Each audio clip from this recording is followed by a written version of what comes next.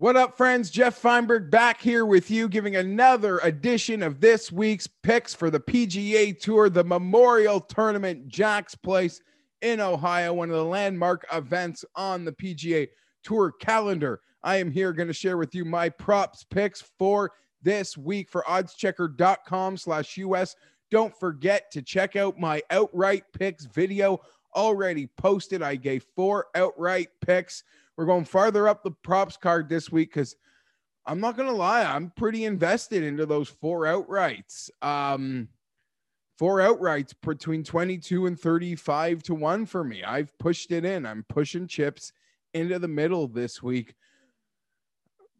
Sad, you can't really say confident about, picking one out of like 140, 125 golfers to win an event, but I like those 4 picks, and I think I sold them pretty good. I mean, I'm betting them. So, hey, if they lose, I lose. I'm losing with you, I guess, if the picks don't come in. I ain't just doing it for show. Real deal here as well. Skin in the game. They're getting a lot of my skin at the moment. We'll fix that. We went to the props card, some long distance T20s for us this week. We're going to start it off. We'll start it off. Gary Woodland, a little shorter up the card, friends, on the top 20 market. Resorts Casino has Gary Woodland at plus 250 for this T20 when using that odds checker grid. We find it as low as plus 175. So you better believe we're going to take advantage of that plus 250. Gary Woodland, 6th at the Valero from TPC San Antonio. 5th at the Wells Fargo, 14th at the Colonial. Lots of great signs in Gary Woodland's game, and I can't ignore the PGA Championship. I don't really want to register where he finished, but he got within 2 strokes of that lead multiple times, even deep onto Saturday, and he just wilted backwards a few times. Kiowa was tough unless you were one of a couple that, hit that 5 under mark. 3 players did. Phil obviously getting it to 6. But Woodland's game showed some very strong signs at the PGA Championship. Even to sniff it at a course like that shows your game is in a right place. And full disclosure, we got some super big Woodland US Open futures. And I don't know, maybe before I put my head to the pillow tonight, I'm going to have to just put a small smidgen on Woodland to win that US Open to win this week, because we've been betting him a lot and we have to maybe protect our US Open bet. That's how crazy I am. But hey, I'm here with you. Woodland plus 250 on that T20 at the moment. Now we're going deep, friends. Now we're going to take it deep. Aaron Wise, Nicklaus courses seem to be right up his forte, considering the fact that he also brings in some very quality form at the moment, friends. Aaron Wise using that odds checker grid, plus 450 at Resorts Casino as well. Plus 335 is the low end mark. So we're going to take that extra 0.15 on Aaron Wise to get us this T20 this week. Tops 20 at the PGA Championship, where he finished 17th. 9th at Wells Fargo. 9th at Wells Fargo, which is a comparable tree line classical golf course, in my opinion. And he had an early lead at Honda. I want to say back-to-back 65s or 64s at the Honda Nicklaus course.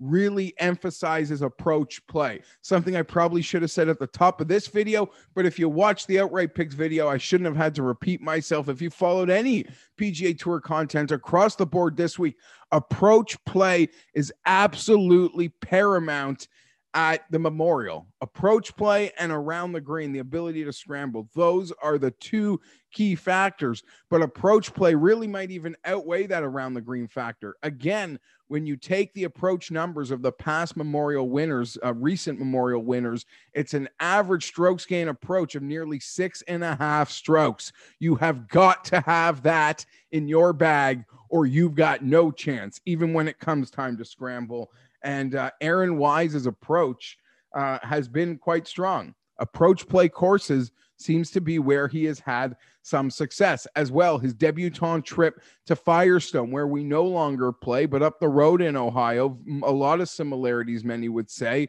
I believe there's a 6th place finish there. Let's move off Aaron Wise. We got him. My partner in crime, Pat Mayo, is pounding the desk for Kyle Stanley. The moment Kyle Stanley got in the field this week, I was being sold the Kyle Stanley goods. And tell you what, you stare down those numbers, there is a ton to like. 8th at Colonial, 26th at Wells Fargo, but he still can't putt. He led the field in strokes gained approach last time around, and he was 66th in putting, I want to say, at the Colonial to finish in 8th place. The approach game is on point. He's got a nice little track record here. All signs point to Kyle Stanley. I don't have the balls to pick Kyle Stanley to win this thing, but sort of like Mav McNeely last week, we're going to cash this top 20 play, plus 450 when using that odds checker grid. It is as low as plus 350 when looking at the comparables around there. So we're going to take full advantage of Kyle Stanley and his approach play this week. If you can bring that approach play to Memorial, you could 2-putt for par a lot and you'll get us this T20. Just don't go nut low with the putter, and Kyle Stanley will line your pockets. I do expect him to be an incredibly popular games player this week, your DFS player. There's no secret about those approach stats at the moment for Kyle Stanley. And at the short price, he's the perfect DFS player, but I would assume ownership is going to be huge, relatively speaking, for a player in that tier. We're going to move along a little farther, and we're going to move back even farther. This one, I don't know, this one might be coming just straight from the heart. Denny Willett, plus 800 to get us this T20 this week. Willett's game's slowly coming around to some consistency at the moment. He has a nice 2 appearances at Memorial. It is a course that suits him. He has spoken about it before. Difficult, classical tree-lined golf course works for Denny Willett. He was right in the mix of it last year. I think he finished outside the T20. So I could imagine, like, if you had a T20 on Willett last year, I believe he went off in like one of the final groups on the weekend and completely bottomed out. There was probably nobody in the top who finished in the top 25 who had a worse Sunday score than Willett last year. But I'm going to read more into what he did in incredibly tough conditions for 3 of those 4 rounds on an incredibly tough golf course that I do believe will play a little bit easier this year. Spoke about it also in the yesterday's show for a multitude of reasons, but they did a major redesign, and with that comes some questions. They're not sure how far they need to push it. They use, when courses, classic courses like a Memorial, that are staples on tour, go through an extensive change, they really do encourage tons of feedback from the players this week. After every round, Jack will be going around to the players he trusts, asking for feedback on the setups, on things that they can do. They did a huge renovation, and then I'm sure they're going to have to probably make some minor adjustments when this week is done to get this place exactly how Jack sees it. But if you watched any of the behind the scenes footage on the renovation, it's great to see Jack. He takes so much pride in this place. It'll be great to see him on the broadcast this weekend, talking golf, talking milkshakes, talking everything. Probably won't be talking Brooks and Bryson, though. Safe to say. And I don't think they brought that up on last week's broadcast. So for everybody who's like, Brooks and Bryson, including myself, how much air does it have? Well, the main broadcast partners of the tour don't even want to acknowledge it. And in my opinion, it is so big, arguably you could debate its importance, but I would argue it's important to the big picture of golf that I don't think it's unbecoming of, say, asking a Charlie Hoffman, who just cards like an amazing 8-under round. You have an interview with Charlie Hoffman, you show him all his highlights, you get him to talk through a thing or two on the course, and then before he walks away, you hit him with his thoughts on it. That's it. I don't think that's too much to ask. Obviously, the tour does. They don't seem to want to put any air into it. On that note, I don't need them manufactured and a pairing together ever. I just want it to happen naturally on the weekend. Close conversation. We're done here. Oh, I got one more thing for you.